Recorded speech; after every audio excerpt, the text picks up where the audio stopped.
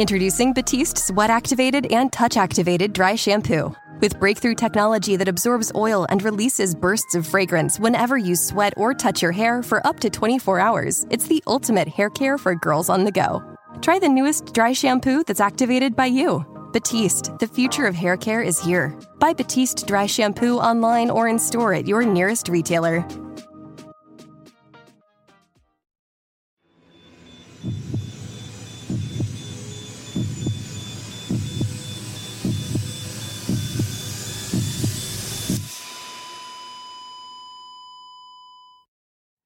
Our episodes deal with serious and often distressing incidents.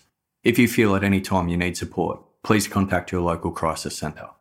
For suggested phone numbers for confidential support, please see the show notes for this episode on your app or on our website.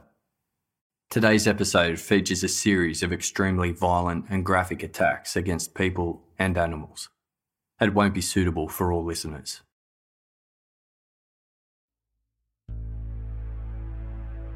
In December 2008, veteran journalist Caitlin Moran was surfing the web when she came across a link on a chat board.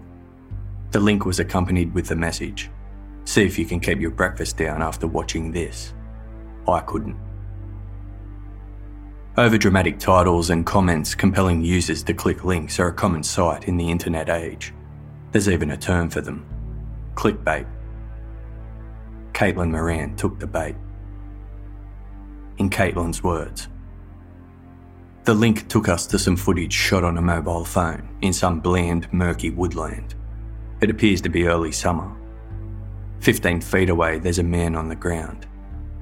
It's immediately clear that a great many terrible things have happened to him quite recently, and that he will die very, very soon." She watched 1 minute and 47 seconds of the 8-minute video before turning it off. She couldn't stomach any more. However, that short amount of time was etched into her memory, a horror that would never leave her.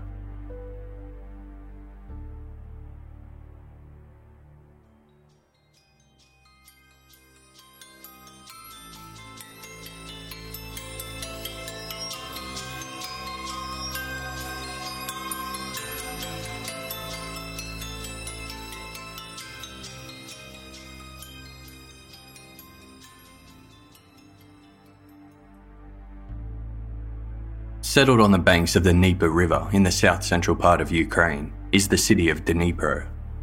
Located near 400 kilometres southeast from the capital of Kiev, Dnipro is Ukraine's fourth largest city with a population of around 1 million people.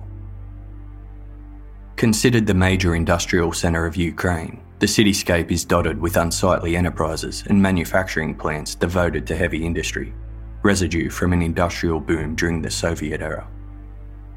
The city was one of the most important manufacturing cities in the Soviet Union, producing many goods, from small articles like screws and vacuum cleaners, to aircraft engine pieces and ballistic missiles.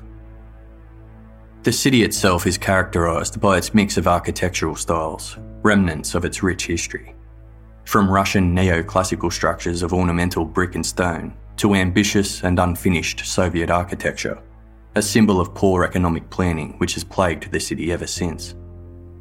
It's not uncommon to find very large potholes and crumbling surfaces on many of the city's smaller roads. Trams along the leafy main strips are often in poor technical state. A metro system opened in 1995 consists of one line with just 6 stations. Work on other stations was abandoned when the city ran out of money. Nevertheless, Dnipro is a powerhouse of Ukraine's business and politics, the native city of many of the country's most important figures. Tourists flood the city, visiting the various theatres, museums, parks, restaurants and beaches. By 2015, decommunisation law outlawed communist symbols within the city. To comply with the law, in May 2016, the official name of the city was shortened to Dnipro. But prior to 2016, the city was named after Grigory Petrovsky, the communist leader of Ukraine. Back then, the city was called Dnepropetrovsk. In Dnepropetrovsk in 1988, 2 baby boys were born. First came Viktor Soyenko on March 1, and less than 2 months later, on April 20, Igor Saprunyuk entered the world. Although living in the industrial city, both boys were born into privilege, or at least comfortable middle class. Victor's father was a computer engineer who worked with public prosecutions, and Igor's father was a pilot who spent several years flying around the president of independent Ukraine. Both boys had mothers who doted on them. Igor and Victor met at school and became instant friends. They formed a trio with another boy, Alexander Hansa, who was Victor's friend since kindergarten and the eldest by 2 weeks. Alexander did not have the wealth of his friends. He lived in the poorer part of town, where it was said rats the size of dogs roamed the buildings. He had only his mother. His father died when he was a baby. The boys often found mischief. Their first brush with the law occurred when they were caught throwing stones at moving trains. When police knocked on Victor's door and demanded compensation, his parents paid up and grilled Victor. When he explained that Igor was the instigator of the incident, they forbade Victor from seeing him. Yet, Victor did not obey his parents.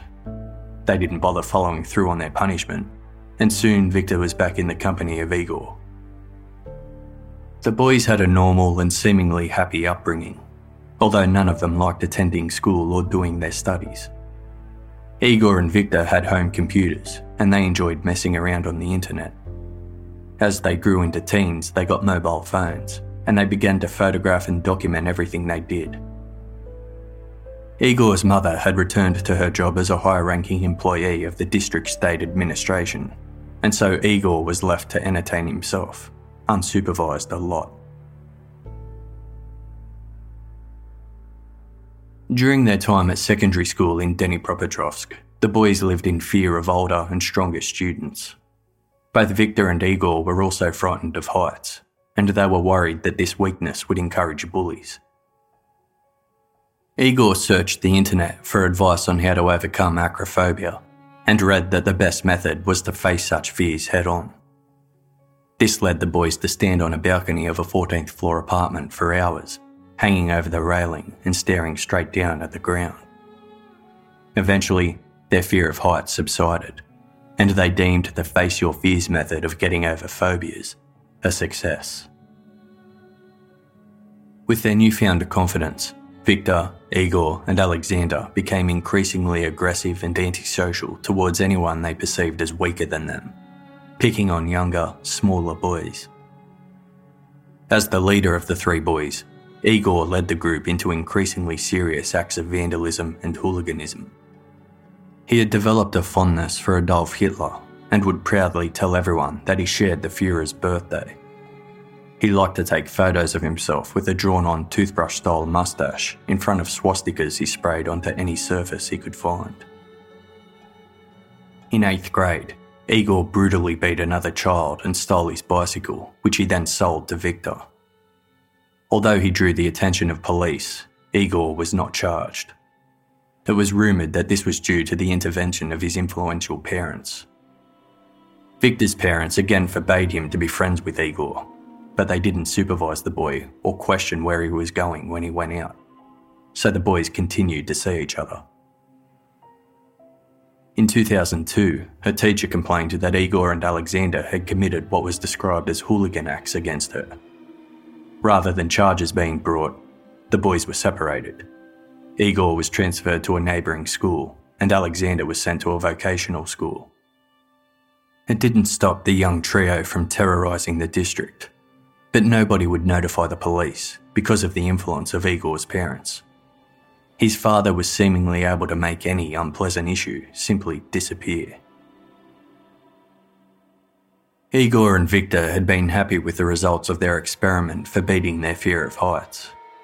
When Alexander admitted to them that he had a phobia of blood, Igor suggested using the same method to overcome his aversion. Alexander would have to get up close and personal with large amounts of blood in order to beat his fear.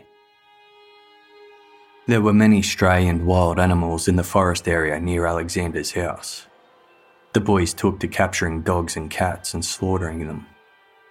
They kept this up long after Alexander overcame his blood phobia. When killing wasn't enough to satisfy, they moved on to torture. Igor would use the animal blood to paint swastikas on trees or fences nearby. They would also take photos of each other posing with the animal carcasses, collecting hundreds of gruesome pictures. They believed that torturing animals would help them become tougher in adulthood. One day, they fashioned a wooden cross that they hung in the garage of one of the boys' homes. They nailed a white kitten to it, crucifixion style, then took turns shooting at it with pistols loaded with rubber bullets. They filmed the kitten's ordeal, laughing as it died. Meanwhile, the adults in their lives were seemingly oblivious to what the three teenagers were getting up to when they were not at school or home. Igor's parents led very busy lives with their high-powered jobs, and his father was often away for long periods flying. Victor's father also spent a great deal of time at work, but his mother was at home. In 2005, when the trio were all around 17 years old, they set upon and beat up two 15-year-old boys. There's nothing to say why they chose those two targets, or if their attack was motivated by anything. What the records do say is that the trio pounded the smaller boys in the face until they were a bloody mess. The victims suffered from concussion, broken bones, and permanently disfigured faces. The parents of the victims tried to bring charges against Igor, Victor, and Alexander, but once again, Igor's well-connected and influential father intervened. They got off with little more than a stern talking to by their parents. After graduating high school, Victor went to the Dnepropetrovsk Iron and Steel Academy to study part-time. While studying, he took on a job as a security guard. Neither of these things appealed to him nearly as much as playing around on the internet. He and Igor had discovered and enjoyed pursuing gore websites. The pair became obsessed with looking at photos and videos of real murders. They watched footage of drug cartel bosses torturing and executing, and beheadings performed by extremist or terrorist groups, until they were no longer shocked by anything the sites had to offer. At the same time, Igor's father bought him a car as a graduation present, a green Daewoo. But Igor was not in any hurry to get a job. To get his father off his back about finding employment, Igor declared his Daewoo to be a taxicab and became an unlicensed taxi driver. The taxi became the perfect ruse to cover up the new favourite pastime of Igor, Victor, and Alexander. The boys had taken to robbing people, attacking strangers and stealing phones, wallets, and jewellery. Quite often, they would pick up people in Igor's car, masquerading as a taxi. Then they'd take their unsuspecting victim somewhere quiet and rob them. Alexander had drifted between odd jobs, but was unemployed for much of the time. Coming from a poor household, he saw the robberies as a necessity. Unlike Alexander, neither Igor nor Victor needed the money. They did it for the thrill. Alexander would later say he was becoming increasingly uneasy with the activities of his friends and the recklessness with which they would attack people. Fearing they might accidentally kill someone, after two armed robberies on March 1, 2007, Alexander claimed that he would not take part in them anymore. In early June 2007, Igor and Victor picked up a man and a woman in their makeshift taxi to rob them as usual. Previously, the pair would conduct their robberies at night to give them the cover of darkness. But this time, they picked up their victims in daylight. Worried that the couple got a good look at them and their car by which they could be identified, Igor and Victor decided that the logical step was to kill them. No details can be found in public records on how Igor and Victor carried out the deed, whether they planned it first, or who did what to whom. All we know is that crossing the line from robbery to murder apparently didn't disturb them. It excited them. On the evening of June 25, 2007, 33-year-old Katerina Rilchenko hosted an evening at her home in Dnepropetrovsk. In attendance was her best friend, as well as her mother, Natalia. A sociable and outgoing woman, Katerina was a teacher at the local university and participated in local sports. Over dinner, she spoke of her recent holiday to Turkey. It was a good night, spent laughing, talking, and eating. At around 10 p.m, Katerina offered to walk her friend home. They invited Katerina's mother, Natalia, to accompany them, but she was too tired. As the girls left to make the short walk, Natalia settled into bed. After a heavy sleep, Natalia woke up at around 4:30 a.m. A sense that something wasn't quite right compelled her to check her daughter's room. Katerina's bed had not been slept in. In fact, it didn't appear as though she had come home at all. At 5 a.m, Natalia left the house and went outside to search for her daughter. A short way down the path, she spotted 3 women huddled around something on the ground. As Natalia approached, she realised the women were crowded around a body. It was her daughter. Katerina lay in a pool of blood, her hands stiff before her face, as if she had been protecting herself from something. Natalia later recalled the horror. Quote, "There was no face, only parts of it." Natalia screamed to the women, "That is my daughter, call the police," and then collapsed. Not far away, early morning park walkers discovered the body of 45-year-old Roman Tatarevich. Homeless, Roman had dozed off after a drinking binge on a park bench. His body was found in a similar way to Katerina's. Both their heads had been struck multiple times with a blunt object, to the point of being unrecognisable. That same night, another man, Viktor Pertsev, was attacked near his housing estate. He too was struck in the face. He was fortunate that a woman from a nearby hair salon began shouting. She frightened the attackers away, leaving the 58-year-old man in a pool of blood, but alive. 6 days later, on July 1, 2 more bodies were found. Eugene Grishchenko and Nikolai Serchuk.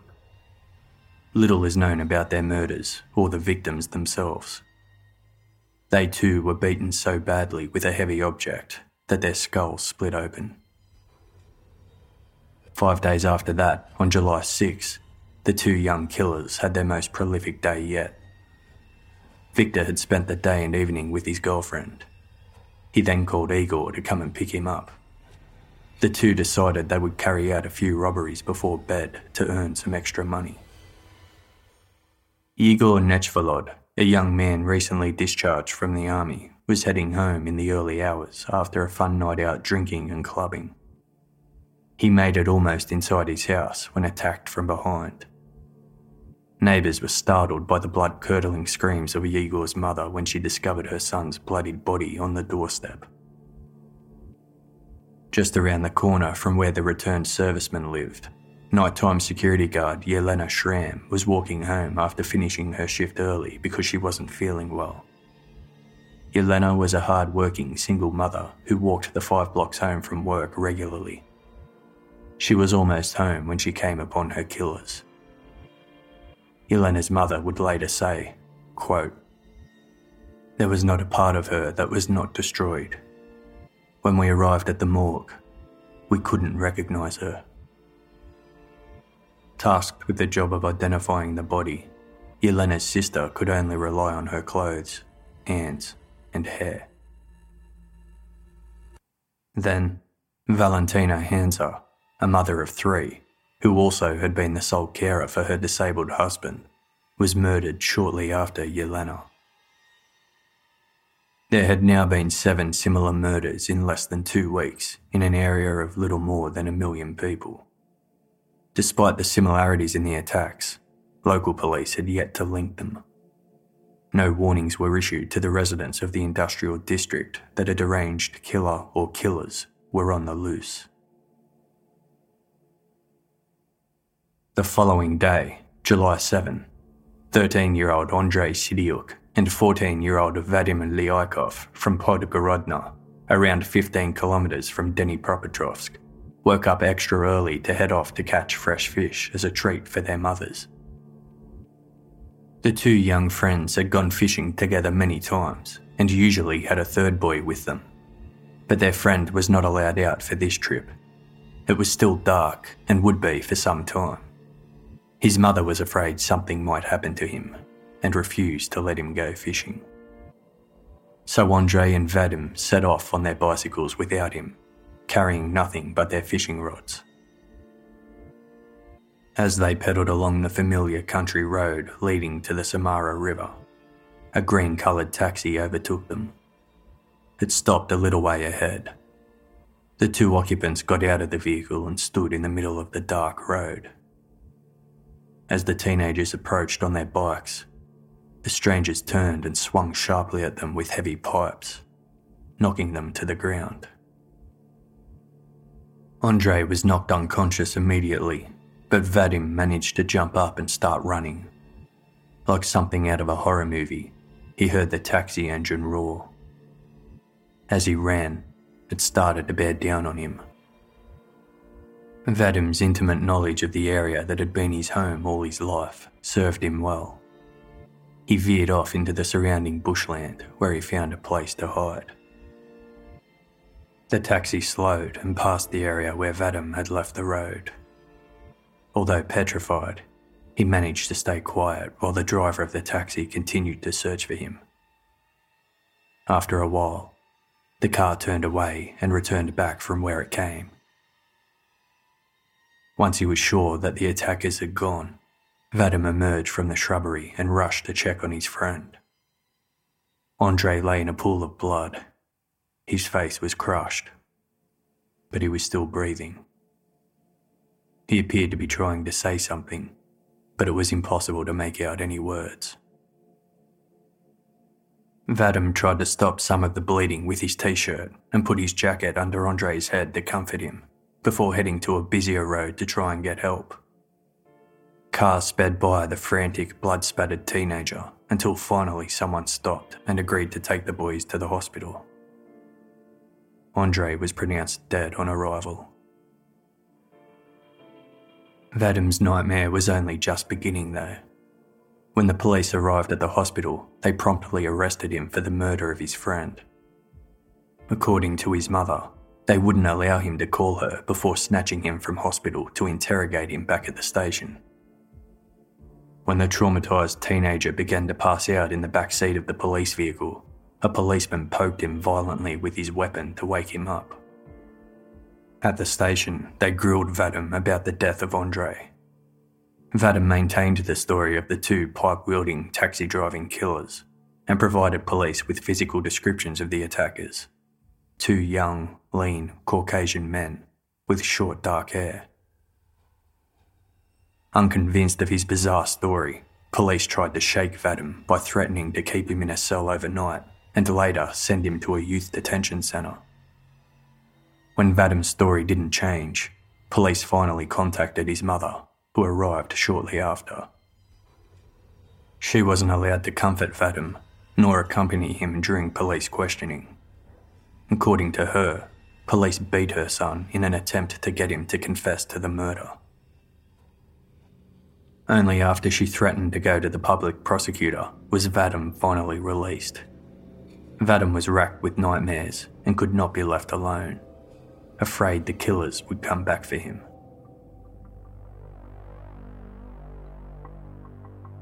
Now that there was an eyewitness, police finally started looking into similar crimes in the preceding weeks, searching for a link to the murder of Andrei. Armed with sketches from Vadim's descriptions, police stepped up the hunt for the two young killers, bringing in detectives from Kiev. Although no official announcement was made, the people of Dnepropetrovsk talked among themselves. News spread that there were killers on the loose, preying on the weak and vulnerable. The locals dubbed them the Dnepropetrovsk Maniacs. It was clear to the townsfolk that a serial killer was carrying out the attacks, but there was no pattern among the victims.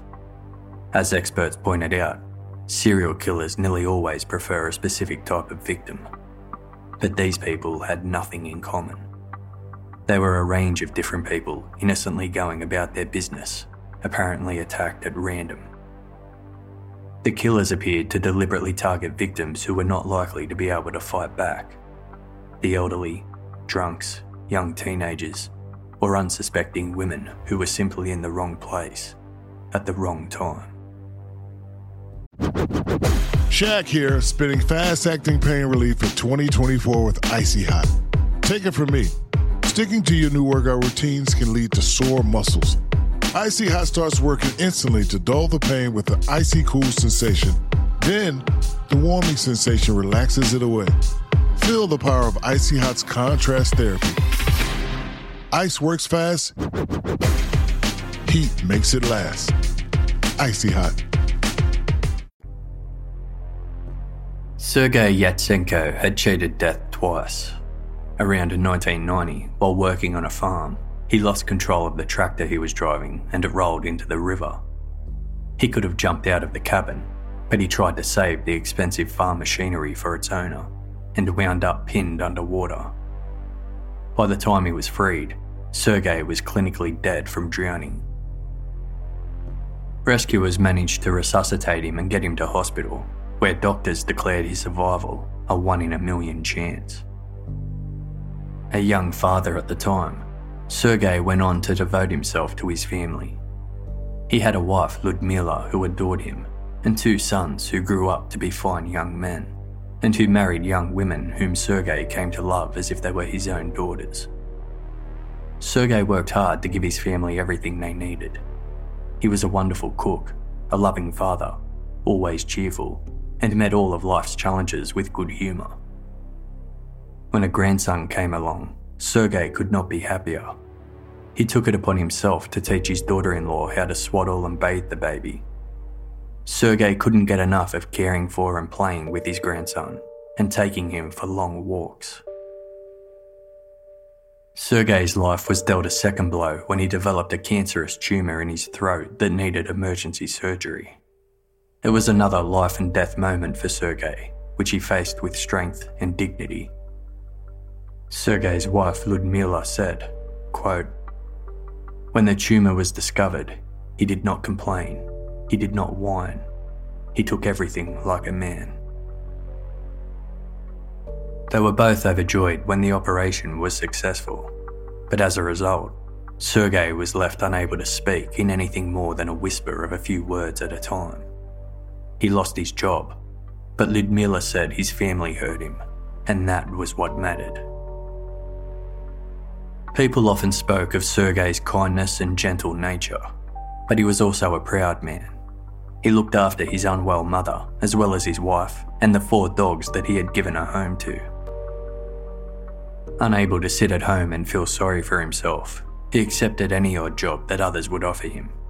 He was happy to take on building tasks, fixing cars, garbage collection, driving, or make deliveries on his motorbike.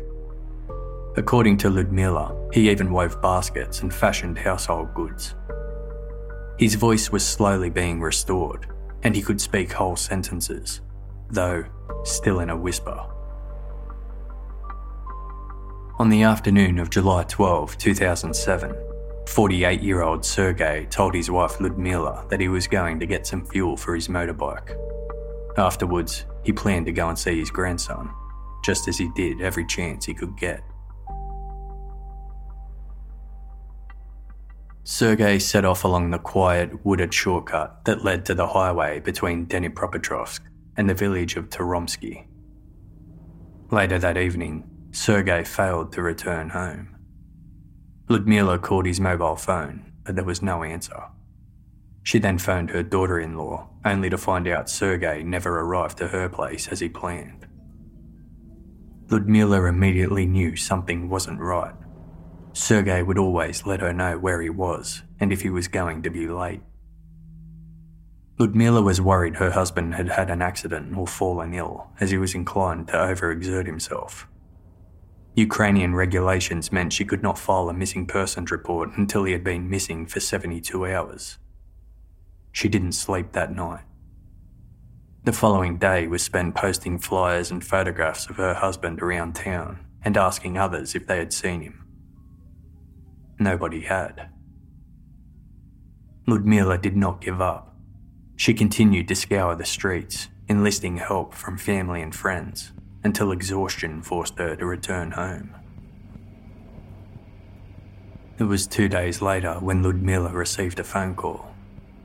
A motorbike that matched the description of the one her missing husband had been riding was spotted lying in a bush off a nearby highway.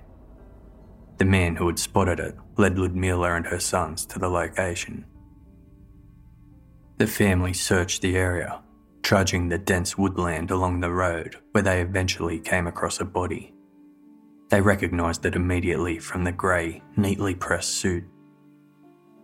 It was Sergei. His face had been destroyed. On July 14, 2 young, homeless siblings, a brother and sister, were cowering in a hut of rags and cardboard they had built, tucked away in a secluded part of Dnepropetrovsk. They watched as 45-year-old Natalia Mumchuruk drove past on her moped. As she drove towards 2 young men loitering nearby, one knocked her off her moped, then dragged her into nearby bushes. When police arrived, Natalia was found in the shrub, beaten to death.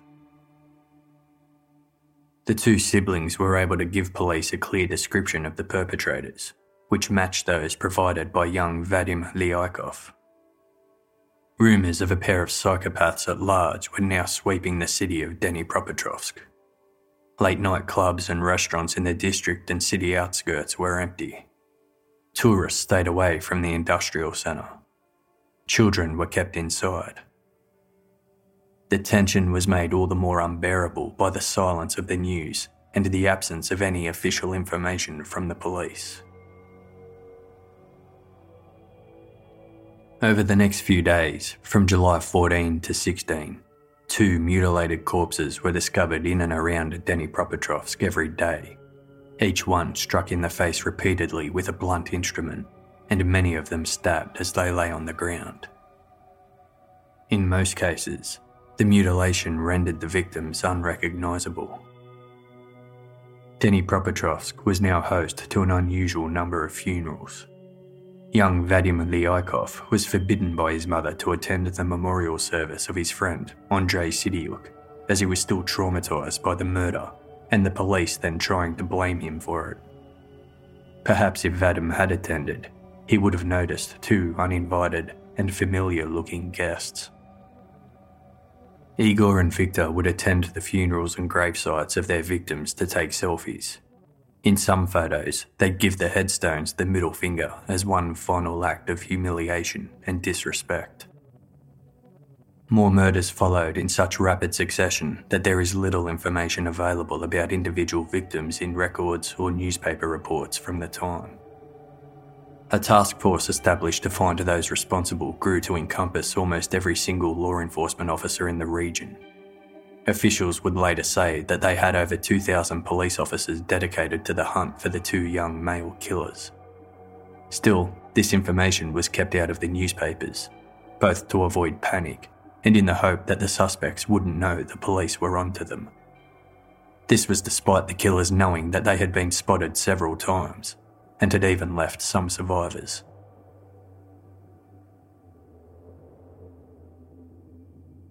"70-year-old Lydia Mikrenyasheva was walking her 3 dogs near her home when she noticed 2 young men nearby taking photographs. She assumed that they were looking at the nearby real estate and didn't think much of it. As the path wound its way through bushes, secluded from any people who might be about, she was struck from behind and fell to the ground unconscious. Igor and Victor took turns kicking her in the face, hoping to dislodge what they thought were gold crowns on her teeth. Lydia's dogs started barking loudly, spooking the pair. They shot the dogs with rubber bullets, killing 2 and injuring the other. The commotion caused by the dogs forced the pair to run away before they killed Lydia. She suffered serious internal and external injuries. Her jaw was shattered, and her face had to be rebuilt. Knowing that the killers had robbed their victims, police distributed sketches of the wanted men and lists of stolen property to local pawn shops. The official story of what exactly led to the events of July 23, 2007 varies. What is known is that two young men visited a Dnepropetrovsk pawn shop to try and sell a mobile phone. They were offered approximately $20 US for the item if it was in working condition. To test the device, the shop clerk pressed the power button. Sure enough, the screen flickered to life. As soon as the mobile phone was turned on, it released a signal that was immediately intercepted by police. The phone belonged to one of the victims. Police stormed the pawn shop and confronted the killers, Viktor Sayenko and Igor Saprunyuk. Police conducted searches of their homes, as well as that of their old but since distant friend, Alexander Hansa. When police descended on Victor's apartment, they were refused entry for around 40 minutes before Victor's father finally let them in. Police retrieved items from the wardrobes of the suspects. According to the investigator who bagged the clothes, there was not a single item from Igor and Victor's belongings that were without bloodstains. Their jeans, sneakers and jackets were all soiled in varying intensity of red and brown. Among the evidence collected was a bloody earring belonging to one of their victims, computer storage devices, as well as the murder weapon, a yellow-handled hammer. Igor also had a copy of Adolf Hitler's Mein Kampf and had collected newspaper articles relating to crimes he had committed. The plumbing within Alexander Hansa's property was dismantled. A plumber extracted watches and 3 mobile phones which belonged to 3 of the murder victims. Once under arrest, all 3 suspects were quick to crumble and confess to their crimes. Later, there were questions raised about the methods used by Ukrainian police to extract those confessions. Video released to the press showed Alexander, the only one without influential parents, obviously severely beaten. There were no marks on either Igor or Victor. In Victor's videotaped confession, he first said he acted alone, but soon admitted that he was in the company of Igor. When the detective asked him how many they had killed, Victor responded, quote, "I don't know. I don't remember how many.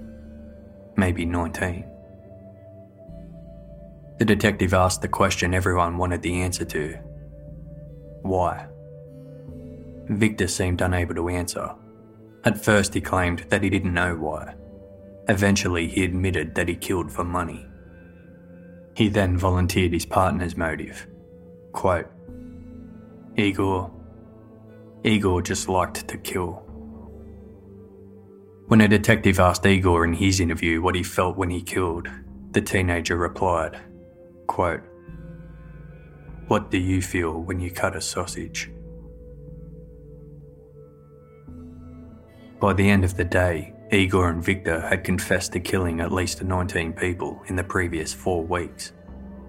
By the time formal charges were laid, Igor, Victor and Alexander were charged with involvement in 29 separate incidents, including 21 murders and 8 more attacks where victims survived. Igor was charged with 27 of the cases, including 21 counts of capital murder, 8 armed robberies, and 1 count of animal cruelty. Victor was charged with 25 instances, including 18 murders, 5 robberies, and 1 count of animal cruelty. Alexander was charged with 2 counts of armed robbery from March 2007, after which he claimed to have withdrawn from the activities of his friends and did not participate in the murders. Once the arrests were made, the Ukrainian people were outraged as they heard the litany of crimes about which they had been, for the most part, kept in the dark. Despite the spate of brutal murders all carried out in the same manner, the city of Dnepropetrovsk didn't warn its citizens, nor did they put a curfew into effect. Although some individual crimes made the local papers, there had been no major news stories of people being randomly attacked, murdered, and mutilated by serial killers. Had they been told, people would have taken more precautions. If there had been news stories after young Vadim and other witnesses had come forward, everyone would have been wary of two young men stopped on the side of a lonely road, or otherwise behaving suspiciously. Law enforcement and media alike tried to establish a motive for the killings. Robbery didn't provide an adequate explanation. Many of their victims had nothing worth stealing. They were vagrants, young boys going fishing, travellers needing a taxi. Not people who would typically be expected to be carrying valuables. Rumours circulated that police had not caught all of the perpetrators. In particular, there was the matter of Daniel Kozlov, a close friend of Viktor Sayenko since kindergarten. He was known to regularly hang out with Igor and Viktor. Neighbours recalled many times spotting the green Daewoo pulling up outside Kozlov's house. They would honk for him, and Kozlov would emerge from the house and climb into the vehicle before it headed off. Kozlov was arrested. Some reports say for the murders, others for hooliganism. He too was the son of a powerful and well-connected father with ties to officials. Surprisingly, he admitted to having knowledge of the crimes, having seen video and pictures taken by the killers and hearing them brag about robbing and killing. The killers urged Kozlov to join them, saying there was the prospect of making a lot of money. They showed him their expensive computer equipment, which they claimed was rewards of their crimes. People thought that it was quite likely that Kozlov was involved in at least one murder, but the combination of his willingness to talk and his rich and well-connected family meant that he was never charged, and he soon disappeared from sight.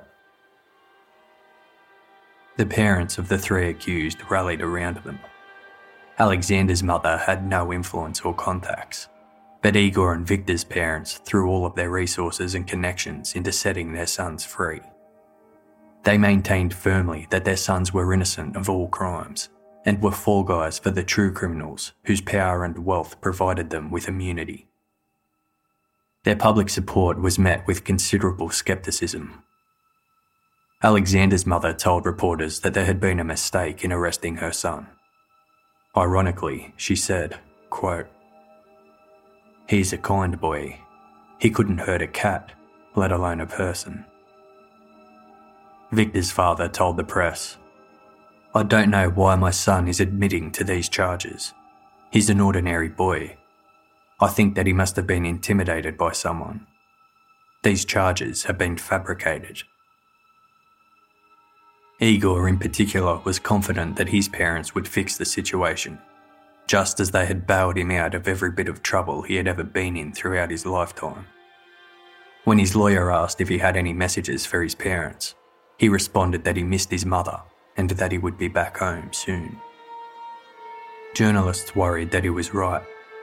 Knowing that his father had been the personal pilot to the country's former president, they wondered if he would call upon the politician to help his son.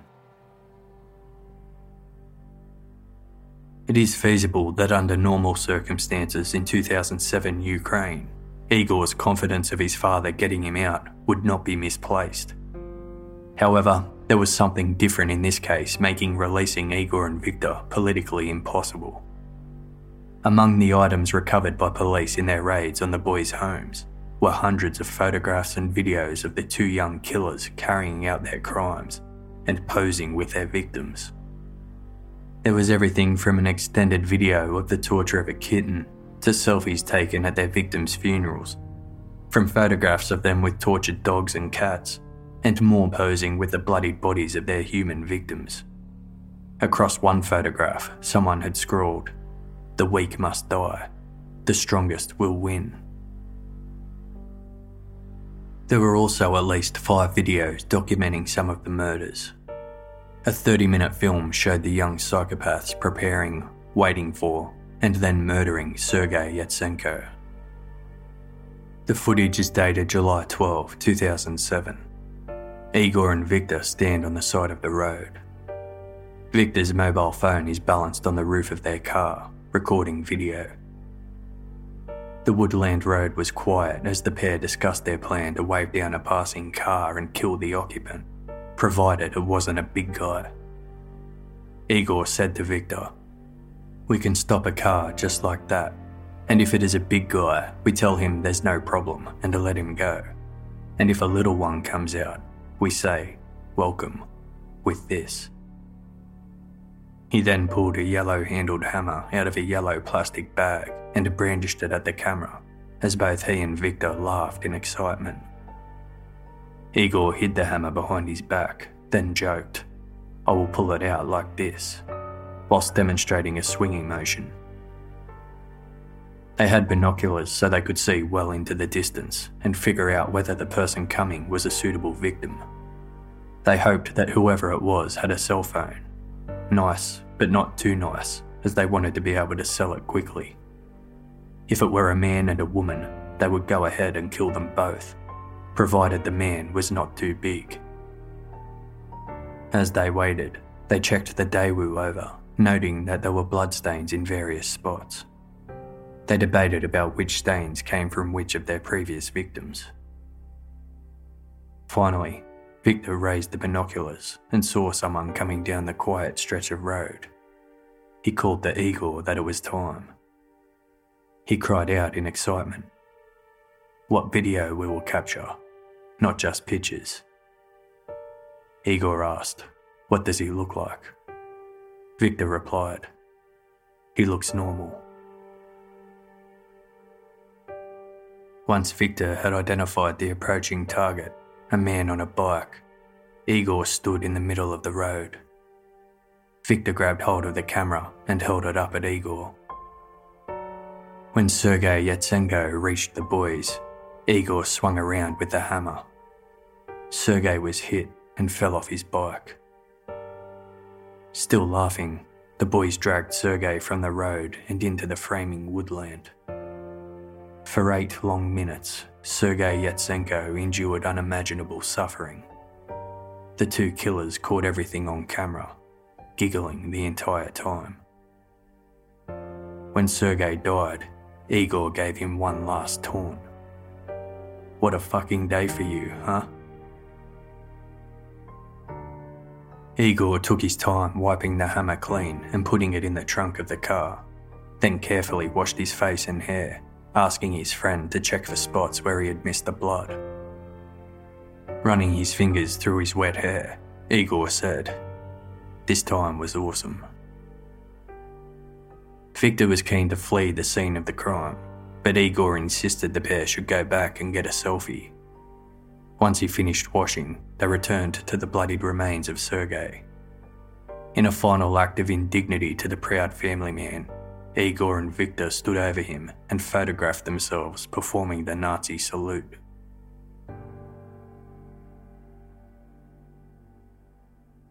Victor Sayenko's father insisted that the photographs and footage of his son and friend killing Sergei and others were faked. He told reporters that when police raided his house, they found perfectly innocent pictures and videos of Victor with his friend Igor in the woods, and that someone who wanted to frame them made up photos and videos using special effects. Experts agreed that faking all footage found would require a Hollywood-level special effects team and a year of editing. Somehow, 8 minutes of footage showing the final brutal moments of Sergei Yatsenko's life made its way from the evidence room to the internet. For those who could stomach watching it, there was no doubt that the giggling psychopath featured in the video was Igor Saprunyuk, and his friend Victor Sayenko was behind the camera. With the release of the video online, another theory began to circulate. Local media reported the killers had a plan to get rich by selling their murder videos to an underground snuff ring. Snuff is a genre of film depicting the very real killing of a human being. The girlfriend of one of the boys reported that they planned to make 40 separate videos of murders. This was corroborated by a former classmate who claimed he heard Igor was in contact with a rich foreign website operator who ordered 40 snuff videos and would pay lots of money once they were made. Journalists tried to verify the existence of this snuff network. One news crew claimed to find a site with the help of a Russian hacker that contained hundreds of murder videos, many of them made in Ukraine. But their efforts led nowhere. The story was likely a fantasy woven around the video of Sergei's murder, which had reached viral proportions on shock and gore websites. It should be noted that someone with access to court records leaked the footage, not the killers themselves. Shortly after their arrest, the 3 suspects received psychiatric evaluations. All were deemed sane and fit to stand trial. Nevertheless, Igor's lawyer tried to mount an insanity defence and insisted that his client should be treated, not punished. Igor's paternal grandmother had schizophrenia, and his lawyer argued that Igor inherited the condition. Igor pleaded not guilty by reason of insanity. His lawyer disputed the psychiatric evaluation that declared Igor was sane, saying that the notoriety of the crimes meant the defendants could not get fair treatment and the results were rushed and biased. The trial of Igor Saprunyuk, Viktor Sayenko and Alexander Hanza began in June 2008. It was delayed after the first day when Igor's lawyer quit, citing his own health problems. Then in another twist, Victor's parents fired his lawyer and his own father took on the defence. Victor's lawyer was happy to be dismissed, saying that his client's story had changed and he felt he could no longer provide him an adequate defence. Victor, under the guidance of his father, recanted the confession he had made in the police station, saying it had been forced out of him through the use of violence and coercion. The case was adjourned until the new defence teams could get acquainted with the case file. There were whispers that Victor's father explored other methods of freeing his son, including pressuring at least one of the surviving victims not to testify. The trial recommenced in early July. The 3 accused had to be transported to and from the courtroom wearing body armour, as there was a very real fear they would be attacked by victims' families or the general public. Inside a court, they were put into a cage from where they observed the proceedings behind bars.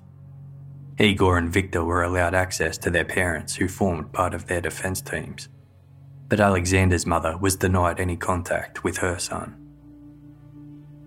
10 lawyers represented 29 family members of victims eligible for compensation from the crimes.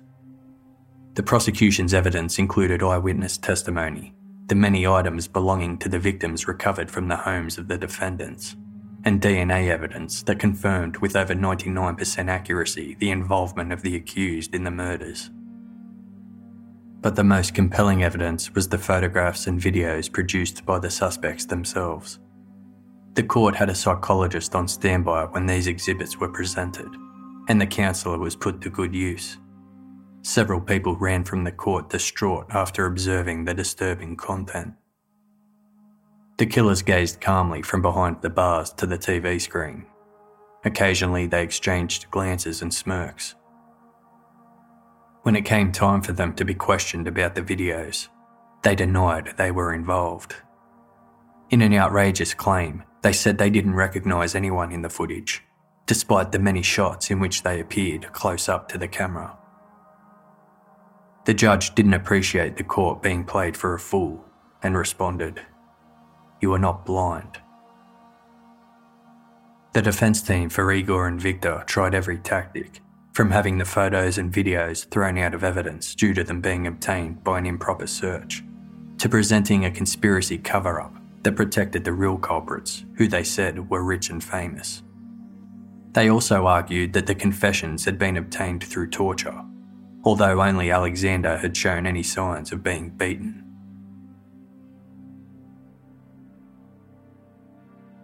When it came their turn to testify, the killers turned on each other. According to Victor's father, Victor was himself a victim, terrified of the psychotic Igor who had forced him into participating in the slaughter. He claimed a sort of Stockholm syndrome and an ever-growing psychological dependence on Igor, arising from the fear the enigmatic younger boy had instilled in him. Victor claimed Igor had made both direct and implied threats of violence, and that he had convinced him that he could ensure all of the blame fell upon Victor should they ever be caught. Alexander's defence was that he was only involved in a single robbery prior to the murderous spree. He pled guilty to the robbery and claimed he had no idea what Igor and Victor were capable of, and if he had known, he would not have gone near them, even at gunpoint. As for the property belonging to the victims that was found at Alexander's house, it was accepted that Igor and Victor gifted him these items, and that he wasn't actually present at the murders. Igor, meanwhile, was generally silent throughout the trial, although he seemed to enjoy the replaying of his exploits on video. His mother formed part of the defence team, and families of the victims would later say they felt intimidated by her cold, unwavering stare and complete lack of sympathy. The one thing the prosecution still could not answer was the question of motive. The lack of motive, coupled with the extreme cruelty, made this case unique. They accepted that profit from robbery was not the main purpose, since most of their victims had little to steal. The rumours of creation of videos for sale to the snuff market were not addressed at the trial at all. Eventually, the prosecution settled on the unthinkable. Igor and Victor tortured and killed people, simply for the thrill, and filmed their exploits to have mementos to look back on and enjoy in their old age. On February 11, 2009, the court found Igor Saprunyuk and Victor Sayenko guilty of all charges. Igor was found guilty of 21 murders, and Victor was found guilty of 18. They both received life sentences, which they immediately appealed, but which were upheld later that year by the Supreme Court.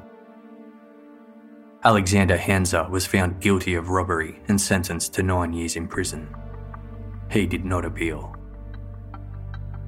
Nobody could believe that the parents of the convicted had truly been blissfully unaware of what Igor and Victor were getting up to. They were accused of turning a blind eye to their misdeeds and blood-stained clothes, and to their suspicious collection of electronics and jewellery. When Yelena Shram's mother accosted Igor's mother, she reportedly looked her right in the eye and said coldly, "Maybe your daughter was just destined to die." The mother of returned serviceman Yegor Nechvalod said, quote, "No job can be an excuse for mental deafness to your child. How could you not feel the changes in the moods of the children, not see the deformation of their interests, not pay attention to the completely blood-stained clothes? How did you not look under the bed where the murder tools were stored, and ignore other people's things suddenly appearing in your house, or the appearance of guns and bullets?" Natalia Ilchenko lived so close to the site of her daughter's murder that she had to pass by it almost every day. Each time she would say a prayer for her daughter, Katerina. She later told reporters, quote, "You can't even call them animals, because animals kill in self-defense, by instinct, or when they sense danger. They did it just for pleasure. They killed people for fun."